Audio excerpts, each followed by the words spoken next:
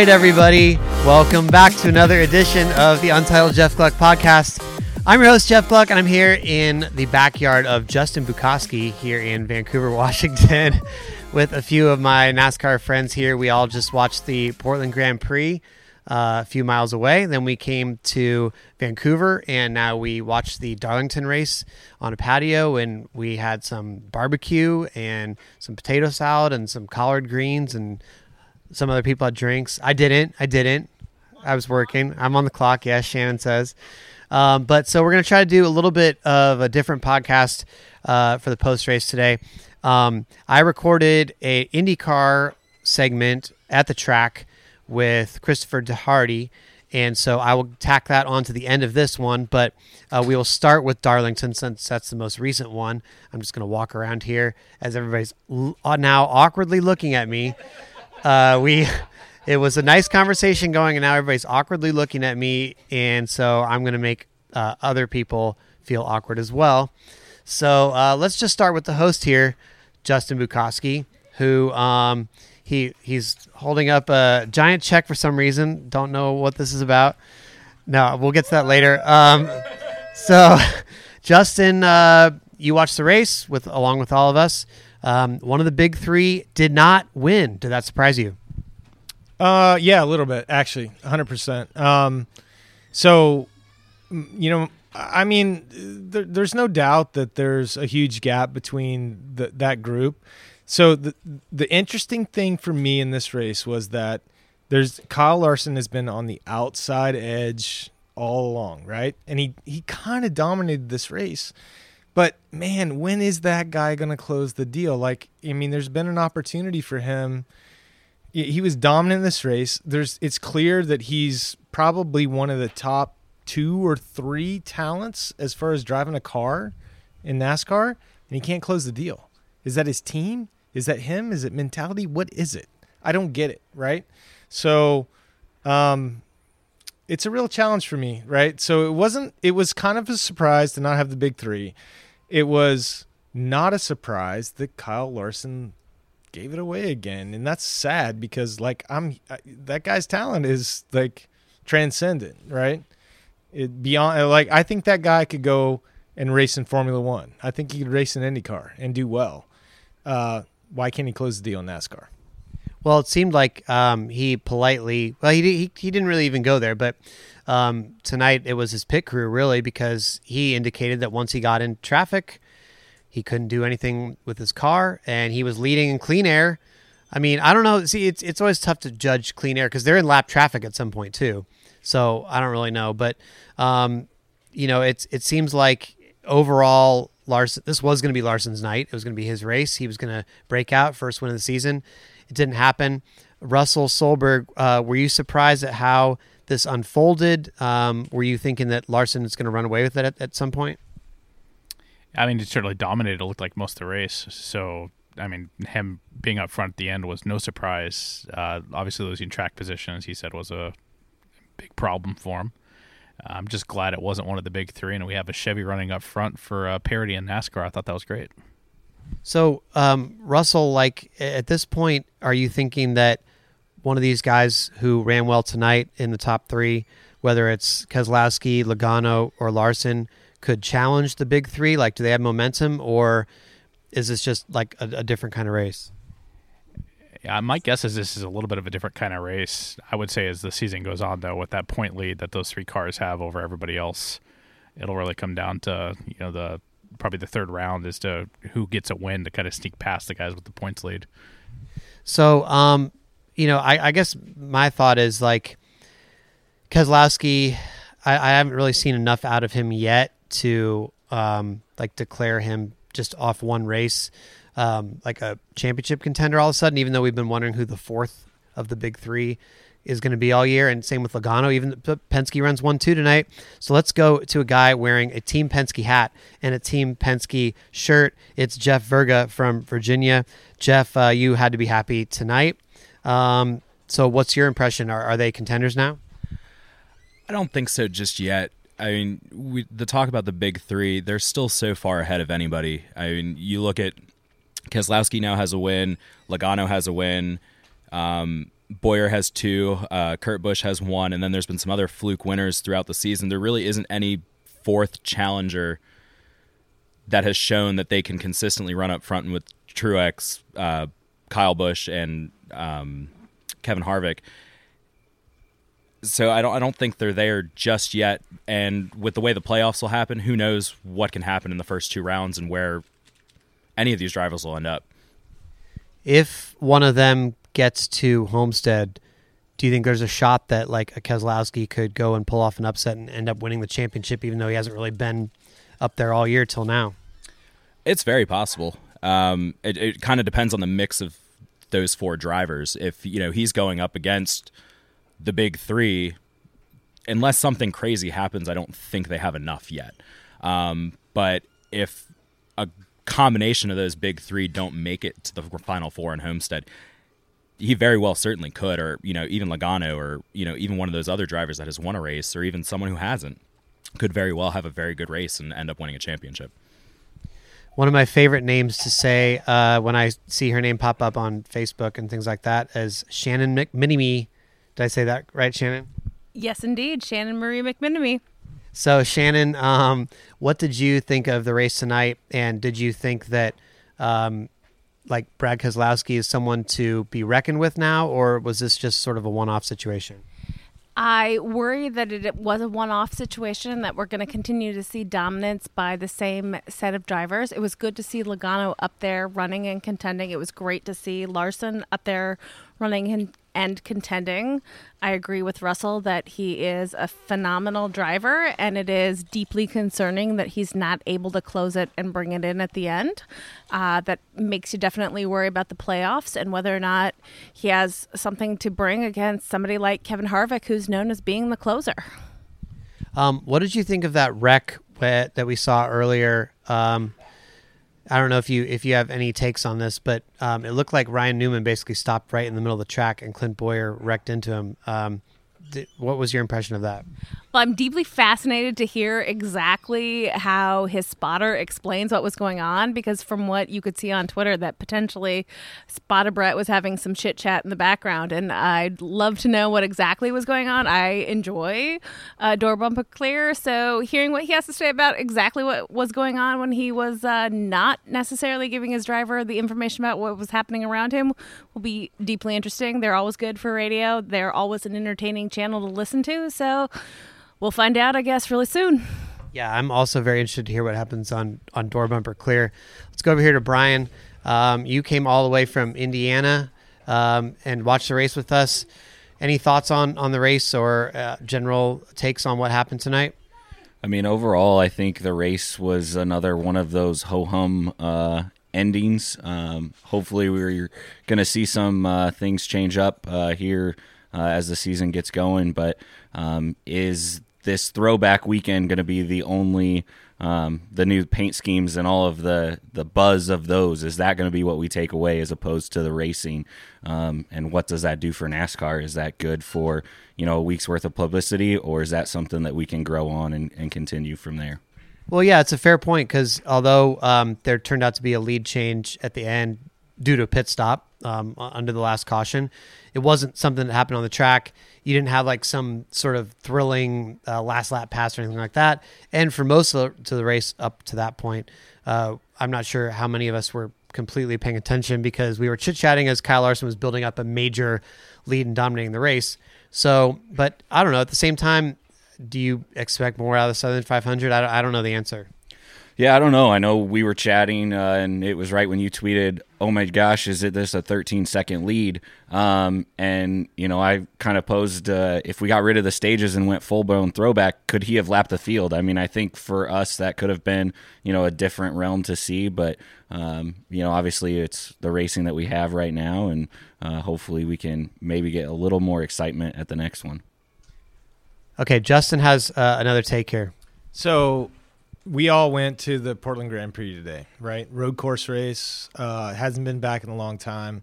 So here's my take, right? Like, it was, when you looked at that the Grand Prix race, there was passing, overtaking. There was a lot of aggressive driving. You felt like people were really going for it. we sat around here tonight and had barbecue, right? And it was enjoyable. I hope everybody had a good time. I mean, yeah. So, but I feel like it was more about the socializing, and the race happened to be on. But when I was at the Portland Grand Prix and I saw that road course racing, I mean, that was exciting. Like, I didn't have any moment in time when I didn't feel like it was exciting. And I kind of feel like NASCAR's got to go back to that, right? That road course, that short track, right? I mean, the contract. You're getting some cheers here in the background if people can't hear it. The contrast that we had today, like, that was it. The juxtaposition between the two races today for me was huge, right? Because, you know, look, it's not fair. I watched one on TV and I watched one in person. And the feel of the cars, the feel, you know, you can feel the motor, and, you know, you like, it's, I'm going to, like, I can hear Dave Moody right now, like, challenging me on what I'm saying right now. Yeah, it's not the same thing when you're in person and when it's on TV. What I'll tell you is that, like, there was drama in that Portland GP. There was the race. There was the strategy. There was all of these things that's going on. And you know what? I get all of that strategy when it happens on a road course in NASCAR. I get it when it happens in a short track in NASCAR. I don't get it on... I mean, I love Darlington. I love the history. I love the, I'm sitting here right now as we're doing this interview and I'm watching, a throwback car on the TV. That's not enough, right? Like, I need really interesting racing. And I got that today live at the Portland Grand Prix. I didn't get so much of that on Darlington. I want to get that at Darlington. And I get it. Darlington used to be won like by, someone was like 5 cars on the lead lap, right? People were 15 laps down. But look, NASCAR, if you listen to this podcast, I don't think they do. Steve O'Donnell, I know you listen to this. I know you give Jeff like at least $5 a month. I know you do. You said you do. Please. Short tracks, road courses, please. I don't think that they listen to this. Definitely Steve O'Donnell doesn't listen to this. I think he has. I think he actually has me muted on Twitter or something. Because, but he's still a patriot. I will say though that counterpoint to what Justin said, and I agree with most of that. But counterpoint. Oh, the rest of them are running from me. Valdez, do you want to? Here's my counterpoint. There's a couple races a year, like the Coke 600 and this race, where this is perfect for like backyard barbecue, half paying attention races where it's long races and you're just kind of like, I don't know, you're kind of chilling and you don't need to pay attention. Like if you shorten Darlington, for instance, it wouldn't be the same tradition, and you've got to keep some tradition. Other races, Texas 500 miles, shorten. This race, I mean, yeah, it was kind of long and boring, but it also gave us a chance to hang out as friends and watch a race, and we paid mostly attention to it. I don't know. What do you think? Is that what the sponsors want? Is for us to pay mostly attention to it? I don't know. Or do they want to see good competitive racing so that we're glued to our seats the entire time, even when their commercials are on? They probably want you to be drinking beer while you're watching it in some capacity. Apparently this week. Yeah. But that's the drink for this week. So, I don't know. I want to see a good race every race. Okay. When it's boring and or when the race is not pulling our attention, then it probably needs to have some change. Okay. So wait, was there other people running? Kate and Brian, you're running? Okay, you're good. All right, well, now because we have all assembled here as a group and given our collective takes, we also have to come up with you have to come up with the prediction for the Was It a Good Race poll, because I have to come up with my own. You guys have to come up as a group. So why don't you guys huddle up over there while I kill time and talk about my prediction for this race. Okay, so here's my reasoning on this. I'm going to say that it was mostly a boring race. However, there was some different names up there. Kyle Larson wasn't Kevin Harvick or Kyle Busch dominating, so that's got to play into it.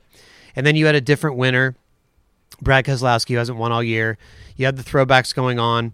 I think people maybe like the NBC booth. So I don't know. I think that I could be way off here, but I think I'm just going to throw out a 70%. Oh, that may be too high. Oh wow. Okay. You guys are all looking at me completely shocked. Here's the other thing too. One thing that you guys have to know about the Was It a Good Race poll is I'm typically on Twitter every second during the race, and I wasn't tonight. I'm typically seeing people's reactions enough, like their replies, to get a feel for it, and I kind of cheat that way because I'm like reading every single person's reply being like, this is boring or not. I lost my feel for this because I didn't really pay attention to Twitter because we were all hanging out. So I don't know. You guys feel like I may have gone too high, but I'm going to say 70%. Who's the spokesman for the group? Shannon, what has the group decided for your prediction for the poll? We have gone with a 43%. It is exceedingly low, only won by the throwback value of things like the Ernie Irvan, Steve Park. We liked the Ernie Irvan and Steve Park throwback schemes. We liked seeing some different names up front. Kyle Larson, though we are all disappointed with the lack of closure. It was nice to see Brad Keselowski win, if only not for being the same person, but otherwise relatively boring. Okay, 43% versus 70%. It's a big gap in there to land. I'm really doubting myself now, and I feel like I should have just gone closer to 50 or something at least. But we had a lot of fun with each other. I highly encourage the Jeff Gluck patronage group. The Gluckers have made racing more fun for a lot of each other by watching races virtually in the Twitter group. And I think tonight having the opportunity to hang out with some of the people that we've talked with was pretty fantastic. Getting to interact with you was pretty fantastic. A lot of us had the opportunity to go to the Grand Prix and had some pretty amazing times getting to get to know the people that we've met online in person. Of course, we also managed to surprise you tonight, Jeff, which was months in the planning, and we're all really proud of ourselves last night. So if you want us to explain that, we're more than happy to do so. Yeah, don't edit that out, Jeff. Oh, Justin's saying to don't edit this out. So okay, Justin's okay. All right, Jeff, come on, Jeff. Okay. So one more take on this. Look, so here's the thing. At the end of the day, good race, bad race. We had a great time together. We came together around the race. So whether it was a good race or a bad race, whether it was like 40% good race or not, at the heart of NASCAR and the heart of racing, I met a bunch of people came over to my house today that I've never met before, and we had a great time, right? And so whether it was a good race or a bad race, I think that's the answer, right? Like you have to, and my friend Justin and I, the other Justin, so we walked around the race course today at Portland Grand Prix, and what we talked about was the socialization, the RVs that they had there, like the cool stuff that was going on. And so, Darlington was not the great race. It wasn't on TV because that's the only perspective that we got. But we came together here. We had a great barbecue. We had a good time. We socialized around that. The only thing I would say is like NASCAR's just got to work on the show a little bit so that the engagement level when we're not there, right? We know that when you're actually there, it's 100 times better. Right? You're getting a lot of head nods and preaching over here. Yeah, but look, I get it. It's not the same thing as when you're at the track. But we live so far away from the opportunity to actually go and see NASCAR. So most of the people here, there's a few people here from Virginia and other places, but at the end of the day, we live so far away from the opportunity to actually experience NASCAR in person. Like we need a little bit more, right? Just a little bit more. It's not a lot, just a little bit of difference so that we can, like when we're having our party, we're not so much engaged in each other. We're actually engaged in the racing. Today, we enjoyed each other. We didn't enjoy the racing so much. Understood, yeah. Except for the restarts that got everybody's attention and a big wreck and stuff like that. It was kind of like everybody was doing their own thing, and we watched the finish and last 20 laps or so, and that was it. Yeah. Yes, as Shannon mentioned, I'm sure people are confused. I'll briefly talk about it now. This won't be my final thing on it because I'll explain later on Twitter. I'm not embarrassed. I'm extremely like self-promotion. I'm very humbled by what happened here tonight. I was very blindsided by the appearance of a large check that is going to be for, yes, a literally large check, which with not only an oversized, but also with large sum of money on it that's been crossed out several times already, to Sarah and I for Baby G College Fund. So everybody, apparently this has been in the works since May, you guys said. Sneaky people. And it was an ambush, a planned ambush. Can we talk about why?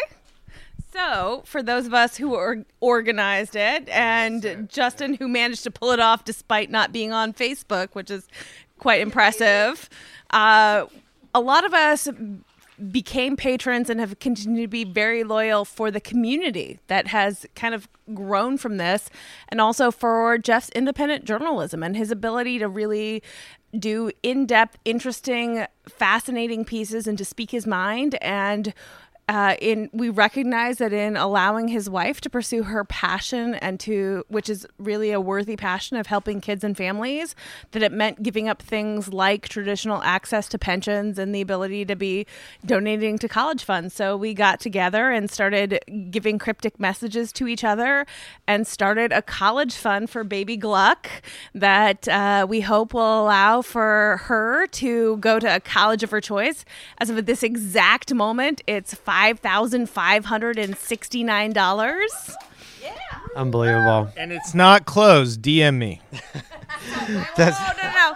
So we have decided to keep it open until shortly after baby Gluck's birth, at which point we will transfer the money to Jeff and Sarah so that they can plan for it moving forward. It was very important for us to really be a community that supported the fact that Jeff made a great choice to support his family and put his family first. And we enjoy the coverage he provides for us, the community he provides for us. Personally, for me, it's re-engaged me with racing, because even on the weekends where the races aren't so interesting, I get to interact with really fantastic people.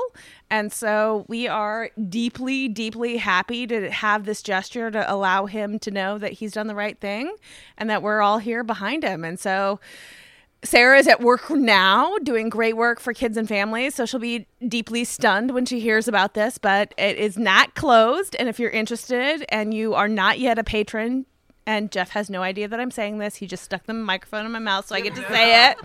Join. You will find the link in our patron group.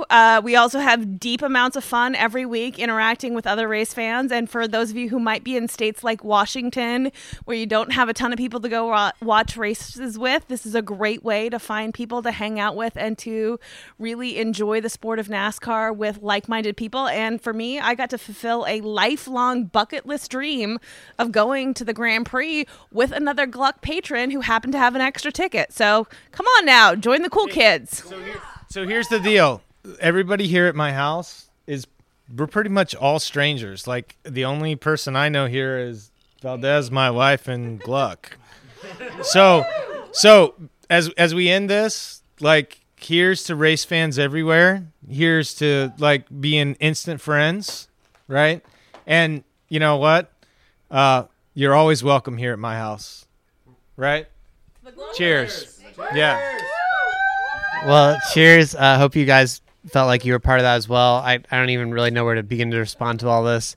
I'm obviously very humbled and appreciative. I just don't really think that any of these words are doing it justice. I'm quite stunned about all this happening. I feel like this is a dream. They presented the check several hours ago now, but I'm still not really processing like a normal human.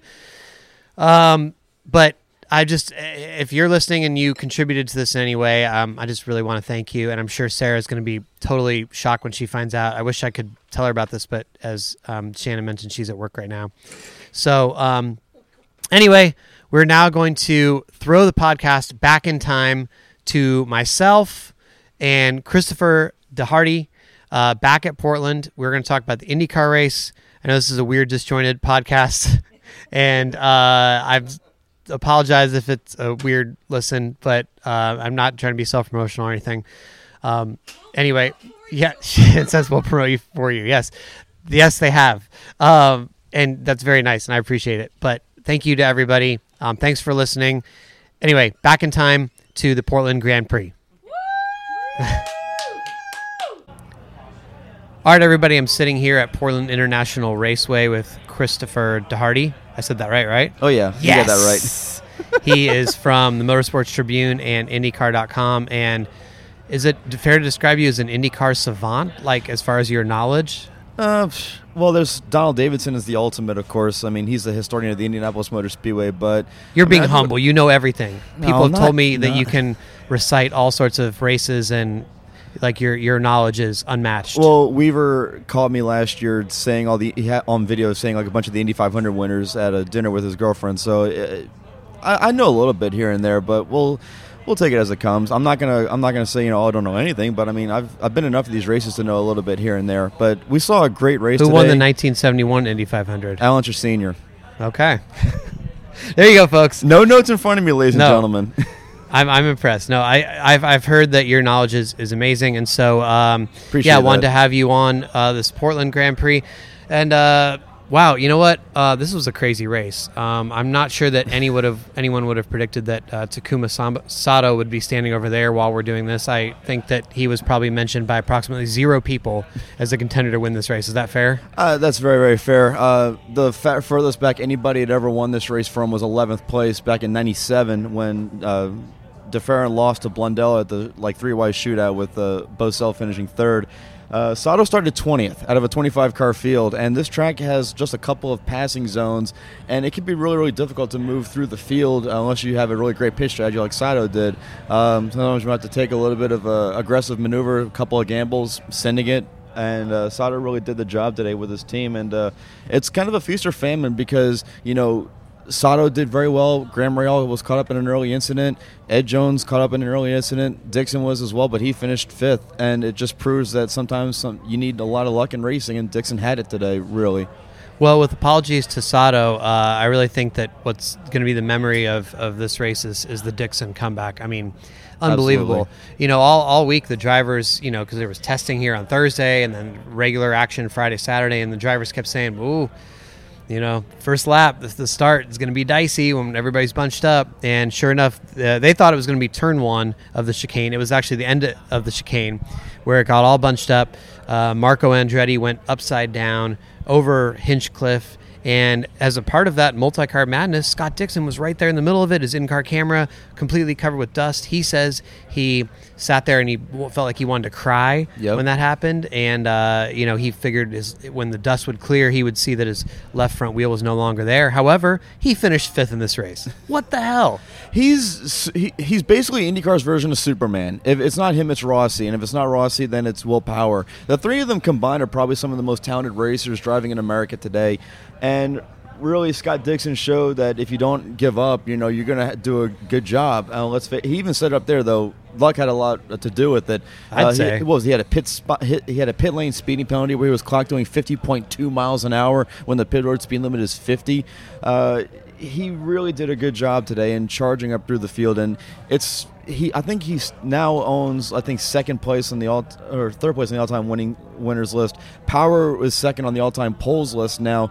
The guys are just doing a tremendous job, and what really struck me about this race is that it doesn't matter if you're a rookie, full-time series rookie like Zach Veach, or if you're a series champion and Indy 500 winner like Will Power. Everyone is prone to mistakes. Everyone is prone to something going wrong, and quite frankly, that's what is a big charm about racing is that, hey, even though you're a fantastic champion, a great winner, you can still make mistakes and screw up. And quite frankly, that was awesome to see that you're pushing hard. You're trying to get every 10th out of it. In Power, he had the issue earlier with, I think it was a first gear issue where he couldn't, he fell back like 7 or 8 different spots, and he was charging up hard and just pushed it too hard and overcooked it. Yeah, it was amazing to see the mistakes. And you could kind of see that coming, though, because they were having problems in testing and the other part, and I guess it's a very unforgiving track. There's very little runoff.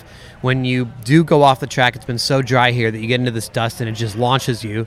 It's not like going off in the grass and you can kind of have a smooth recovery or something. And it's a very technical track, very high grip, and it punishes you. So I guess it makes sense that the way cautions fell, influenced this race. But I got to feel bad for Alexander Rossi. About halfway through the race, it looks like, wow, it's his day. He was leading, and then even with Joseph Newgarden leading, it looks like Rossi's in control here because Dixon, as you mentioned, with the speeding penalty, he's back in 21st at one point. He's going through the field, and it looks like Rossi's going to have the championship lead going into Sonoma, and yet he ends up losing 3 points. Now Dixon goes into Sonoma with an extra 3-point lead and a 29-point lead overall. It's really interesting to see how much the championship can turn in one race. I mean, at one point, Rossi was leading the championship. Now Dixon's back, actually extended his lead. Unpredictability, well, the phrase that I've heard used before is that the unexpected is commonplace. Paul Page said that numerous times when he covered IndyCar races back in the 80s on TV, and really today it was a case of the unexpected being absolutely commonplace. You look at the standings in the race earlier on. Jordan King, driving a part-time ride with Ed Carpenter Racing, was in the top 5 earlier on. Gabby Chavez, in the first full season for Harding Racing, was in the top 10 earlier on. Jack Harvey was in the top 10, so was Zach Veach. Yet at the end of the race, the standings completely flipped over, and it's so... To go through every single thing would take us 3 days. Yeah, right. But right. really, it's just a case of sometimes the unpredictability of IndyCar is what made this race so great. Hunter Ray having to drive to a fuel number later on in the race. He got out behind Sato later on after the last round of pit stops. He couldn't do anything with him. Yeah, it was just a shame that he couldn't. I really thought they were going to have a chance there. Like he looked like he was maybe catching them, and he just couldn't. He couldn't quite do it because they were in savings mode, I guess. But let me ask you this. So this was obviously the first race back here at Portland in for 11 years, and spectacular weather, huge crowd. What you're in the IndyCar community. What did the IndyCar community, from the people you've been talking to, and your own impression, what did they think of this Portland race and this Portland weekend? Absolutely crazy amount of people showing up. I took a tweet at 8:20 this morning of the crowd coming in, and it was going as far back as the eye could see. People were just all over the place in the paddock area. I was in the paddock before the race, just looking around. It was just crazy how many people there were there. It was jam packed. It was tight. I couldn't get a cell phone signal worth a darn. And when you can't get a cell phone signal at a racetrack, it's one of two things: either there's a lot of people, or the track didn't prepare for having enough cell phone towers to help you out with signal. And really, that's what happened there. I don't think the track had enough cell phone towers to prepare for that many people. They weren't expecting this many people, I don't think. And this shows that Pacific Northwest racing fans care and that they want a race here. This was a great turnout, and it could not have been better. Racing is on the upswing, and also you think about the fact of what area in the country you're in. Loud, fast, badass cars coming around here. When you have a lot of with all the stuff going on with about hybrid cars and things like that, and a lot more quieter cars, to see something like this is an oddity, and really. It was well done. It was well done everywhere, and fans were always having something to see on track. Whether you had the Mazda Road to Indy coming up, you had the Mazda MX-5 Cup cars earlier, you had the two-seater rides at the end of the day. You had entertainment the whole way through, and with the Road to Indy paddock and the MX-5 Cup paddock where they were, you didn't need a paddock pass to go see them. You could just walk up, talk to the drivers, talk to mechanics, talk to everybody. You had access, and that was what made this race weekend so great. Plus, having clear weather helped. We had maybe a few sprinkles in the middle of Friday. Other than that, clear the whole way through. No complaints whatsoever. Yeah, I really was impressed with the access, and it seemed like the paddock passes must have not been that hard to get or that expensive, because like you said, the paddock, which for those of you who are on the NASCAR side, the garage, essentially, they don't have actual garages here, but where the haulers are, there was thousands of people literally in there today, and even the cars were having a hard time getting through when they were trying to go out to the grid and things like that, but the two most common phrases I heard were "excuse me" and "coming through." Yeah, exactly.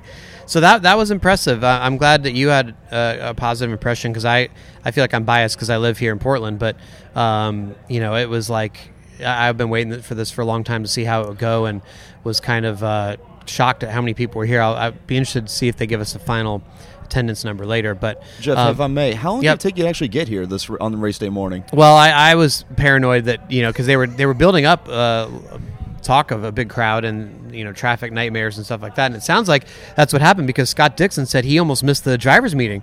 He said he was 1 minute away from being late for the drivers briefing this morning because he was stuck in traffic. So I got here really early. I got here like 7:30 a.m. no traffic because the public gates weren't open until 8 something. Right. So I beat the crowd here that way. But I mean I live about 10-15 minutes away or something with no traffic. So I biked here to the track yesterday, took the light rail the first day. So it was a real treat having a home race and a very fun feeling. But I do, before we go, I do want to give you a chance to talk about the Mazda Road to Indy because I know you have a real passion for that.